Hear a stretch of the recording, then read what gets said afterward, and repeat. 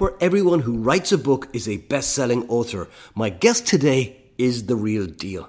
Author of no less than 4 genuine bestsellers, selling to big companies, snap selling, agile selling, and the subject of our conversation today, more sales, less time.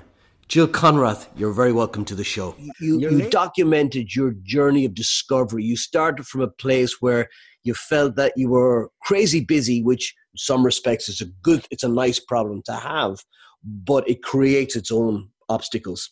And on that journey, what you discovered about yourself and about the tools that are out there to help people. And I want to talk a little bit about those. So maybe you could start, Jill, with tell me, why did you feel this book needed writing in the first place? The actual issue of crazy busy is something I'd written about in my second book, Snap Selling. And that book was all about how to sell to crazy busy buyers. The distracted buyer who doesn't get back to you, never responds to your messages, says that they're interested and want to do something, and then they stop and they just kind of go silent on you. It's like, what happened? So I spent a lot of time studying how to be effective with those busy buyers and what it took to be successful with them. And almost immediately after that book came out, I started being inundated with questions and comments from salespeople via email or when I was speaking in their sales organizations, and they'd say, Jill, this book has really helped me make inroads, capture the attention, pique your curiosity, and keep things moving with today's buyers. And then there was always this comma and a big pause, and they'd say, but I'm crazy busy too. What do you have for me? And I would look at them in shock and say, well, I have no idea. I'm not a time management expert. I'm just as crazy busy as you are too. And so for years, I just kept hearing the same message over and over. I'm crazy busy. What do you have for me too? And finally, what happened is a few years ago, I woke up one day and I said, I am so tired of being crazy busy. I have to figure this out. Clearly, it's not just me. It's a problem that is epidemic among people in the sales organization. I talk to sales leaders that say when they wake up in the morning, they take a big gasp and they go, oh God, I'm just terrified to turn on my emails and open up my emails and find out what problems came in last night since I went to bed. And so I realized it was really an epidemic problem. And the reality of it is, what motivates me is solving challenges. And I hate the challenges when they're mine, but at some point I detach personally from the challenge and say, this is something that's got to be figured out. Now let's go do it. And so at that moment in time, I enter into a significant amount of research, and then I become my own experimenter. So what you see in More Sales, Less Time is me delving into this topic of crazy busy, trying to figure it out and wrestle to the ground. And is it fair to say that you started that journey from a point of skepticism about some of the content that was out there on productivity? Yeah, I mean, the interesting thing to me was that I had always been reasonably productive.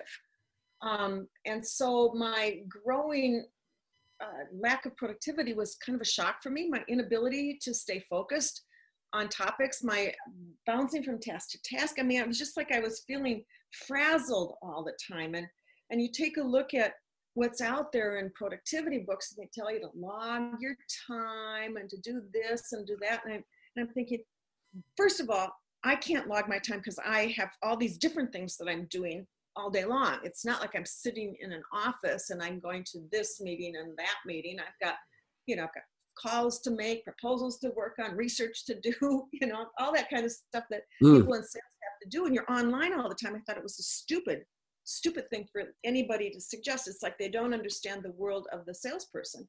And so to me, it was like, it didn't make sense to just tackle things that most sales gurus write about, because they didn't have to live in the immediacy and the need of a salesperson to be connected and the desire to hear back from people all the time. So it didn't work.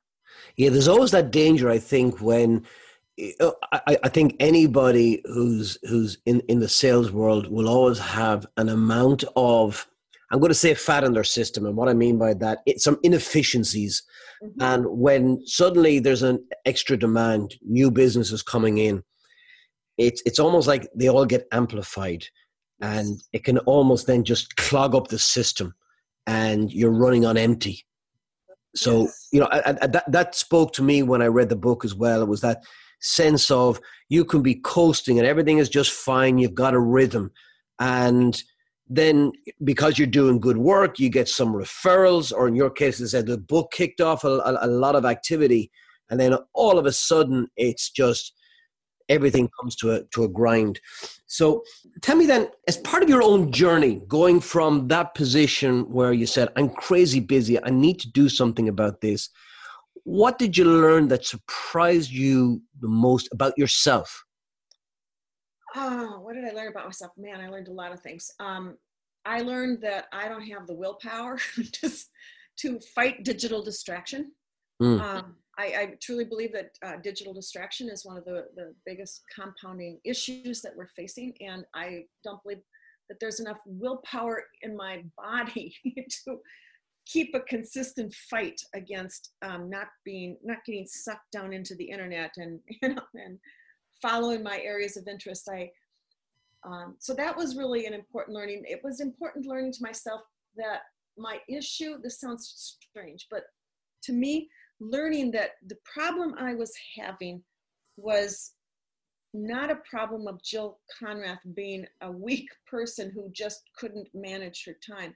It was really a function of being human and working in an environment that was literally designed to make me non-productive and to suck me into other people's worlds and to get me hooked on email and the all the other things that I have to do. I think probably realizing that was the most freeing, that it wasn't personal and I wasn't losing it.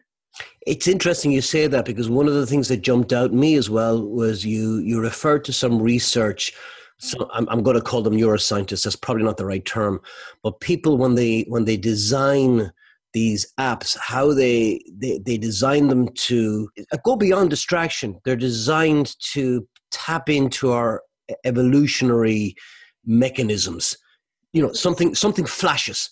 Now that's an evolutionary thing. It could be the dangerous animal that's in the jungle when you're out and you're trying to find some food and you see some branches flash or there's a flashing color, and all of our systems go straight to identifying, is this a threat? What do I do about this? And so I don't know that's a willpower issue. I think willpower, as you suggested, I think it comes into how do I now reorganize my workspace to take account of that, because I see it all the time. If my phone is face up and a little message flashes, I don't care where it's from. It's an email, a tweet, LinkedIn, it doesn't matter. Once it goes, it's just nagging away until I pick that phone up and look at it. If my phone is face down, I never think about it. Yeah, but if it's face up, I mean, research even shows that if the phone is in the same room, it is distracting, because people will feel the urge to pick it up and look at it, every so often, and every so often can sometimes be every 2 or 6 minutes, just because we have this compulsive desire, and everything online is designed to suck us in.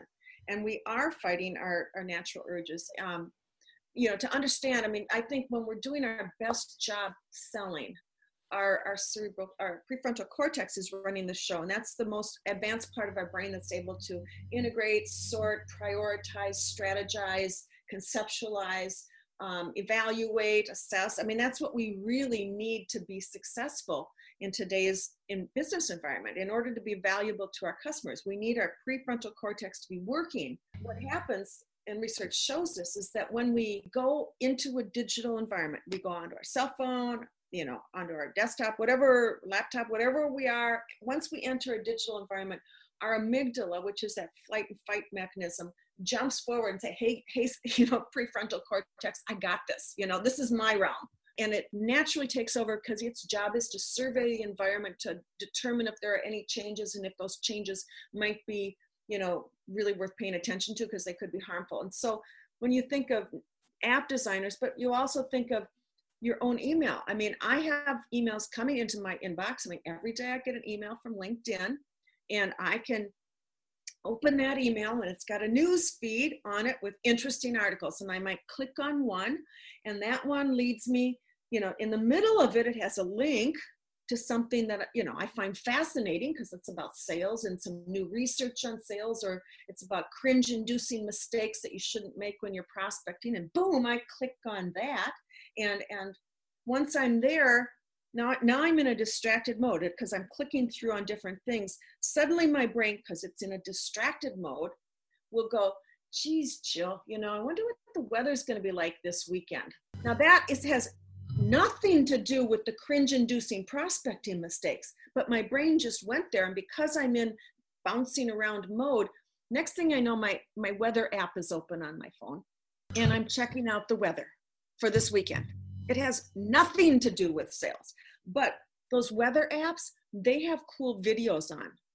And so I scroll down to look at, the temperatures, like it's Saturday at noon or something. And then I see a video that says, the new sinkhole in Florida causes a bus crash, a bus to fall in the sinkhole. So there's a video, and suddenly I'm watching the video that I never intended to watch, that is 2 minutes long, about the sinkhole and the bus slowly getting sucked into it. And then when that's done, these new things appear on the screen, and they may be things like 12 plastic surgery fails before and after shots. Yeah, it's almost like the entire system is like a digital sinkhole. It's a digital sinkhole. That's really a good way to describe it. And we all go down that digital sinkhole multiple times a day. It's impossible to resist. And research shows that, for example, if you just have your email program open on your computer, just open, that you are twice as likely to jump to different websites. Yeah, it doesn't surprise me. I think the greatest curse are those little email notification things that pop in the side of your screen. And it's one of those things, and you mentioned the book, you just got to switch them off. You got to switch them off. And people in sales argue. I mean, it's like, I can't. It's like my lifeline, And if I don't know, I mean, it might be that big order, or it might be a customer having problems, and I have to respond right away. And one of the things I did is, I kind of had that feeling too, that I just needed to be available 100% of the time for the people that I was working with or might work with. And so I literally started, again, becoming a personal experimenter to define what my length of time was between emails. And, the first thing I would start out with is like, what if I just check my emails every 15 minutes or every half an hour? Because I have this addictive need to do this. And by the way, that's chemical, and the body releases dopamine, and we get hooked on the dopamine drug, which makes us feel good. And if we're rewarded intermittently with something that we really want, like a prize, a good email, we're even more addicted to it. So it means our salespeople, our whole sales organization is really sucked into this mess big time. But I started experimenting and saying, okay, I'm going to check it every 20 minutes, 30 minutes. And then I asked myself, like, how many urgent messages came in during that time frame that required me to take immediate action, or I would lose a deal? It's funny you should say that. As a result of reading your book, one of the first things I did was I removed my work email from my smartphone. And I don't miss it. Because that was my thing that I kept checking all the time. I wouldn't necessarily go because I work from home a lot, and my laptop might be in my office or in my bag, so I wouldn't necessarily fire that up. But my phone was so easy, and I think that's the problem. It's so easy in the digital world, and I've left Gmail on, so if I need to send somebody an email, I have the facility, but I don't get them, and it's a relief, isn't it? Oh, absolutely. Because I found most of the time I was just looking through them and deleting spam, etc., and just there was nothing in there. We're just addicted to looking at it. Is that, or maybe there's something, or maybe there's something. You know what? There's never anything that important that won't wait. Never. Tell me, you said, Jill, that one of the things you discovered about yourself was about willpower. What have you done to try and address that particular issue? Oh, I've done a gazillion things, because once I realized that I was fighting all the time, I was trying to hold myself back, going, don't check, don't check, don't check. You shouldn't be online. You shouldn't go on LinkedIn so much, What I finally ended up doing was I actually used digital technology to help me out, first of all, first and foremost. And like one of the first things I did is I downloaded an app called Rescue Time. And Rescue Time is an app that just kind of runs in the background and it shows you where you're spending your time online. So I just, for the first week, just actually let it run without even thinking. And what it showed me was how much of my time was spent like on certain apps or online, in email, and even in Word and different things. I was really embarrassed by how much of my time was frittered away, and literally, and I mean frittered away when I was honest with myself. So I wanted to improve, and again, because I like to excel at things, I wanted my metrics to get better. So when I found out that I started doing shortly after that is, I'd be working on my laptop and doing all this stuff on Rescue Time, knowing it was running in the background, and then I really want to, sneak a peek to some things, and I actually moved over to my cell phone.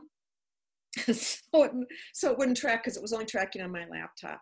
And so I started cheating so I could look better and get better statistics. I mean, that's embarrassing, isn't it? Yeah, we've all done that. When you're going on a diet, what you do is you drink lots of water before your first weigh-in. Yeah. I know. So you can show some significant improvement. Exactly. Yeah. Exactly. Yeah. So it was like embarrassing to know that I was actually cheating on myself and, making things look good. But you know what, at some level, I know I couldn't lie to myself forever. And so what I ended up doing is I ended up getting Rescue Time then on all my devices, so that it was really tracking the true me and what I was doing. And it was awful and embarrassing, and I hated it. And at that point, I've tried to willpower myself into it, but I didn't have the capacity. So some of the things that I actually did is, first of all, I had to shut down notifications. And I tried shutting down some at first, because going cold turkey with no notifications is hard. But ultimately, I did shut things pretty much all down. And like on my cell phone, the only notifications I have today on my cell phone are notifications on text messaging, because that's my family's means of communication. Yeah, of course. I mean, that you have to be available, but I think you can limit it, whether that's a second number or just by limiting contact to people in your favorites list. That's another one that I've done. So only certain people can contact me during certain hours.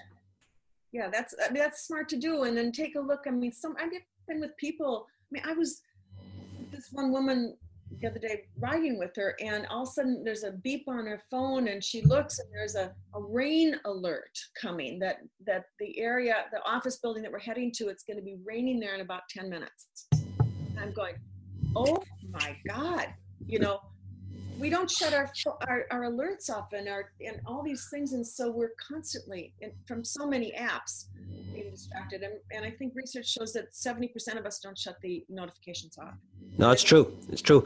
You do, but it's such a relief. But it feels, I mean, you get twitchy because at the end, when you don't get the notifications, you go, well, what if something's happening? What if something's happening? But after a period of time, you relax into it. And you say, oh God, it's so nice not to be distracted every single moment of the day. One of the people you quote, Jill, is a guy called Charles Duhigg. He's the author of The Power of Habit.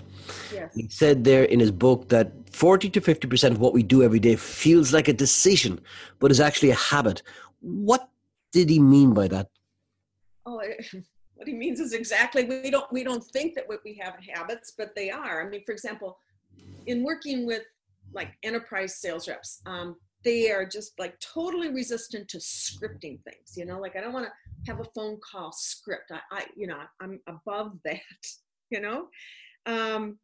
but if you ever listen to them, whenever they make a phone call, they say the same thing over and over. It's how they respond. It's how they call people. And they don't think it's a habit. They just think they're getting on the phone and they're looking up people's names, and company and doing the research, and they just get on and talk the same old thing. So that's something that is a habit. We don't even know what it is. Another habit, we get up in the morning, we look at our cell phones first thing. We don't think it's a habit. We just do it, but it is a habit. All day long we're exhibiting habits, and we don't think about it. We just keep doing things.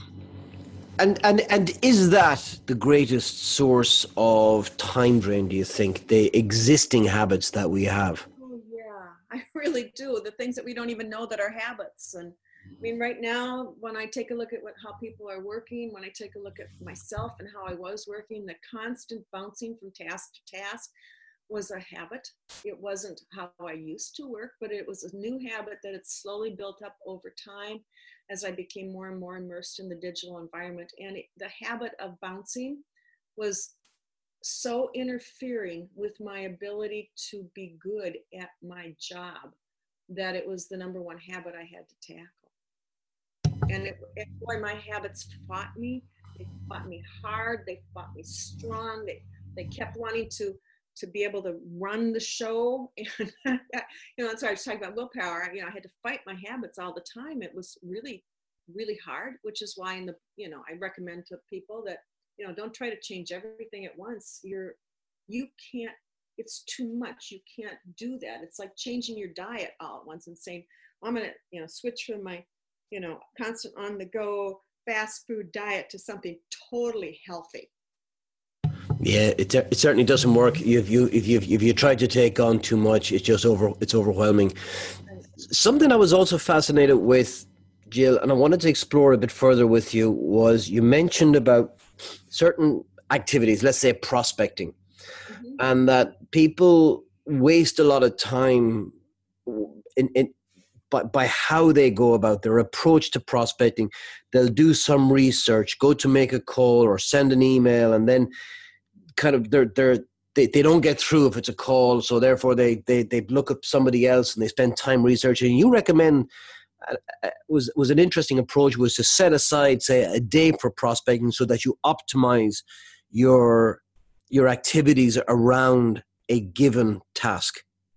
Talk to me a bit more about that, because I was really fascinated by it. First of all, if you set Tuesday aside for prospecting, all week long you'll be gathering information. You can spend some time researching people. You can take a look at what's going on in their company, who they are as individuals, take some notes, and then on Tuesday when you're actually doing the prospecting, you can be all ready to do that.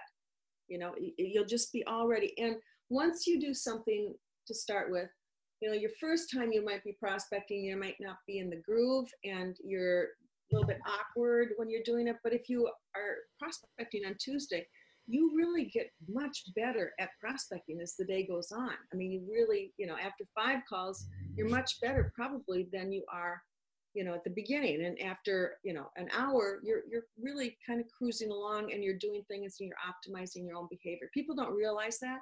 And the other thing I would say too, even with prospecting is, if you're calling people, call your least likely prospects first, or the ones you're really not thinking are the top ones. Call them first to help yourself get in the flow of prospecting, so that when you're calling the ones where you really think that there might be an opportunity, you're warmed up and you're ready for them. Yeah, that's an interesting idea, is warming up on ones that you don't feel are so important. Yeah. You talk also a lot, Jill, about taking breaks and the importance of actually downtime, which is almost counterintuitive, that the way to be more productive is to stop for a while. Yeah. One of the things that I got into a lot in researching this book was neuroscience. We've already talked about the prefrontal cortex, but in the brain and the amygdala jumping forward, that kind of stuff is so crucial. And the thing that I discovered about how our brain works too is that we need a constant source of oxygen to our brain, and our brain gets tired if it's being focused and working on something, and it also gets tired just constantly working on little things that we're doing, like physically removing yourself from the computer on a regular basis and not sitting for more than an hour, which many of us slog it out because we just got to get it done. We've got to get it done. I got to plow through this proposal. I got to figure this out. I mean, to literally get up after 50 minutes or whatever and say, I got to take a break and go talk to human beings, or, if you're in an office where there are people, talk to them. Don't sit and check Facebook or anything like that. Literally move away from the computer, but also to get out and walk or do something physical. it refreshes your brain and it pulls you away from the little details of the task, and it actually frees your brain up to look at a bigger picture, and it makes better connections, because now it's pulled back and it can see a problem or a challenge in a different way. And at that point, it really offers you and creates and gives you better solutions. So to me, one of the things that I really discovered about doing this is I could be working at my computer and I do a lot of writing and I put proposals for clients and stuff too.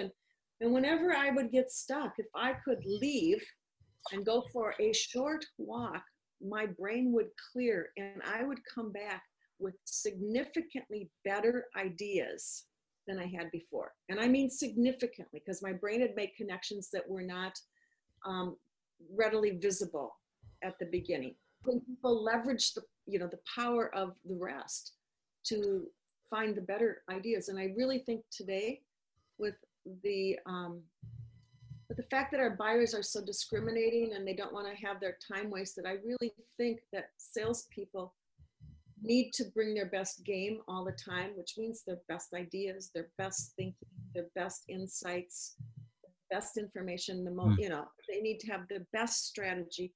And that is not found chained to a desk. No, and I love the idea of walking meetings, because I do find it hard to get up and go for a walk when you're deeply embedded in a task. Yes. And maybe it's taken longer than you felt it was going to take. And your calendar might say, okay, it's been half an hour, 45 minutes. It's time to take a short break. And the other part of your brain is going, yeah, I'll get to that in a minute. I just need to finish this. I need to finish it. Yeah. And then you wrestle with it for another hour and it just doesn't, you just can't come up with a way to figure out how to make that happen or how to deal with that wheel that's kind of stuck, and you just don't know. And if we just keep doing things and working, we ultimately just come up with the easiest possible solution, which is the way that we've always done it, but may not do anything to unclog the deal or to figure out how to get buy-in from this one person who really doesn't want to change. That's hard. That's hard thinking. It's hard work. Sure is. Well, one of the things I found, it's only a recent thing. I got an iWatch recently. And it has a facility on it where it'll tap you on the wrist silently and it'll tell you to stand up or move about, and you can program it. And I find with that, when it goes off, I just decided I'm going to obey it because I know it's good. And so I'm not fighting with myself. It's telling me, go do this. And I just follow. She's not able to physically work, at near the capacity that she was doing. And so she was spending time every day quiet in the morning and meditating and getting really focused on what mattered and just quiet. And then she'd get up and she'd work, boom, boom, boom, and get stuff done. She was having her best year ever, even though she was only working a portion of the time, because she was quieting her brain and able to sort out the everyday rat race that we're on versus what was really crucial. Do you think a short nap is as good as mindfulness was the word I was looking for? Yeah, mindfulness. But do you think a short nap is as good as that going into those mindfulness routines? Yes, I think people have to figure out what their way of relaxing their brain and letting it go, on its own. Short nap, that's what Edison used, and it's, he would actually, till he found it, I think he had something balanced, and when it dropped on him, it woke him up. But it just was that drifting off stage that really was the important part. For me, I go for, walking meditations perhaps. I just go out and I don't put on an audio, to listen and power pack a podcast in a short period of time on 1.5 speed. Yep. Times I just go out and walk. Yeah. I'm also fascinated, Jill, by just simple little things that we can do to help us break through some of those barriers that are, they're self-inflicted, I guess. But things that you mentioned in the book about something like just clenching your fists when you want greater resolve. I know, is that interesting? It is, yeah. Just something so simple.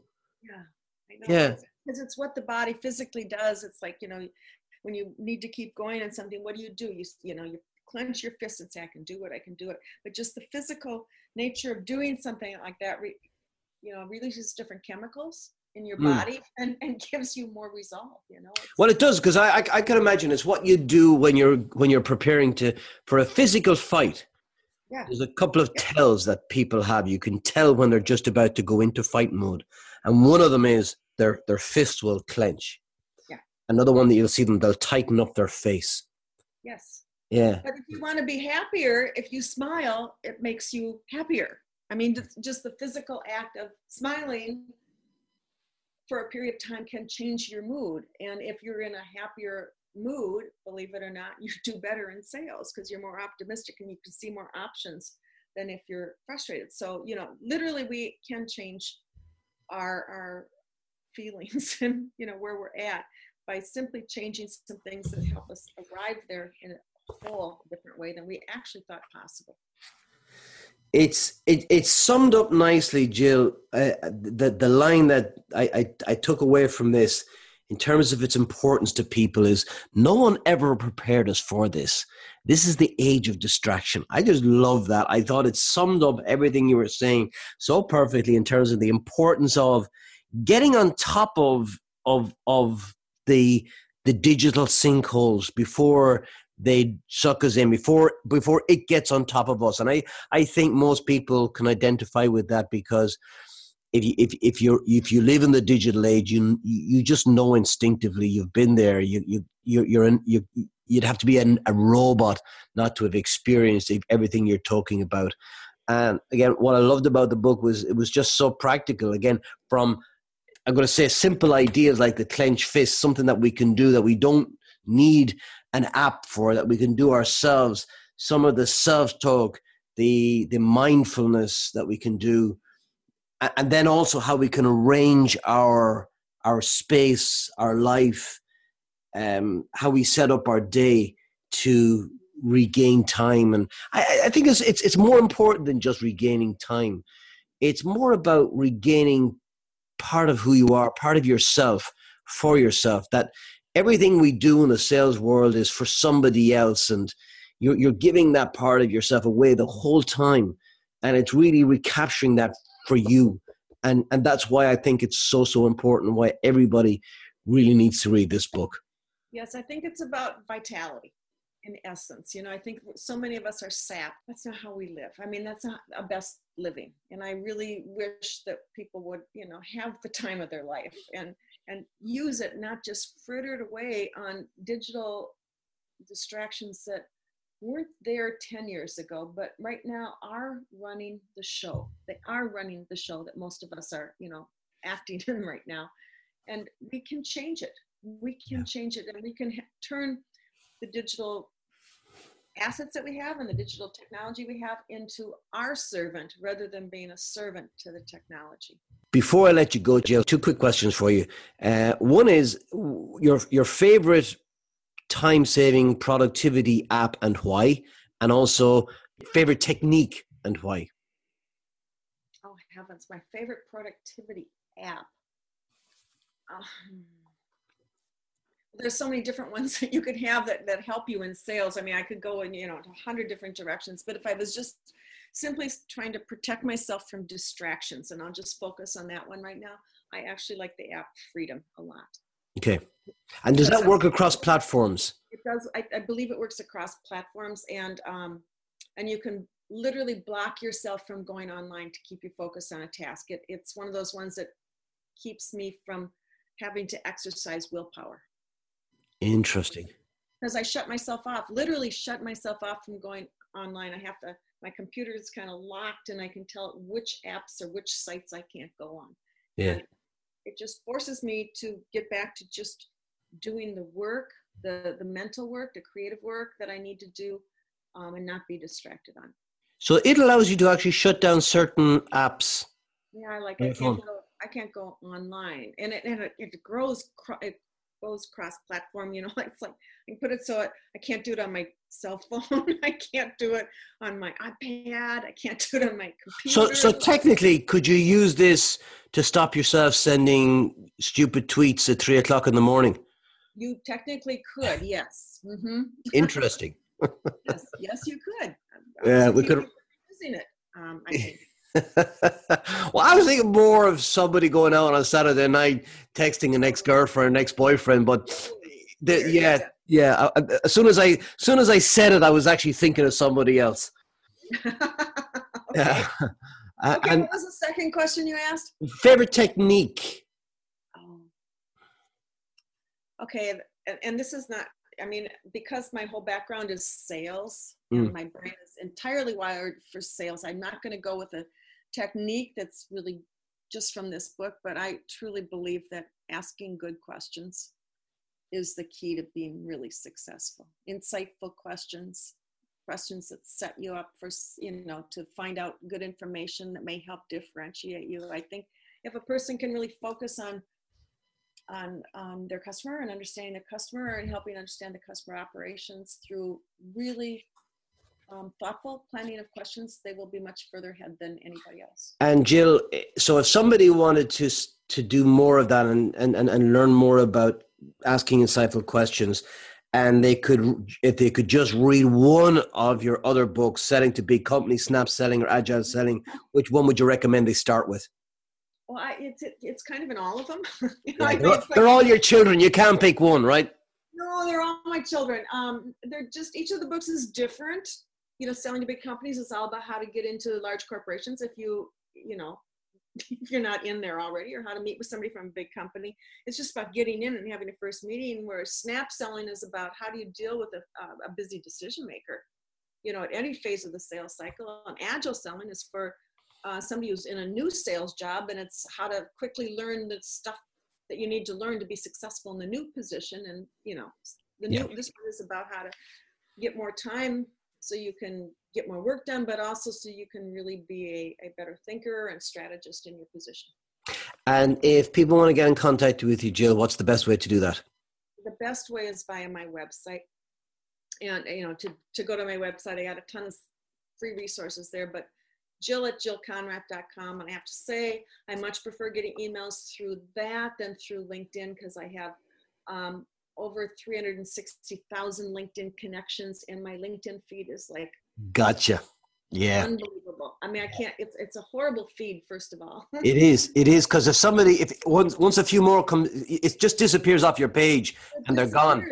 Yeah. And your response goes to the top, and it's like, I'm trying to make my way through this, it's a horrible feed. I hate being contacted by LinkedIn. Yeah, no, that makes sense. So jillconrath.com is the best way to reach you, and to email you through that website as well. Yeah, right. Would be the handiest way to do it. Mm-hmm. Also, Jill, I wanted to mention to listeners that in the book itself, you have links to a number of tools that people can use to help themselves become more productive. And I thought that was a really great idea to embed those in the book as well, that, you give them the URL and they can go and download a free PDF. I really, try to be helpful, and everything that I create is all very practical stuff that people can use immediately. That's kind of my way of operating. Jill, I want to thank you again so much. It's been chock full of insight, and thank you for sharing your experience and your insight with our audience. Thanks once again. Truly my pleasure, Paul. Thanks for having me. My pleasure.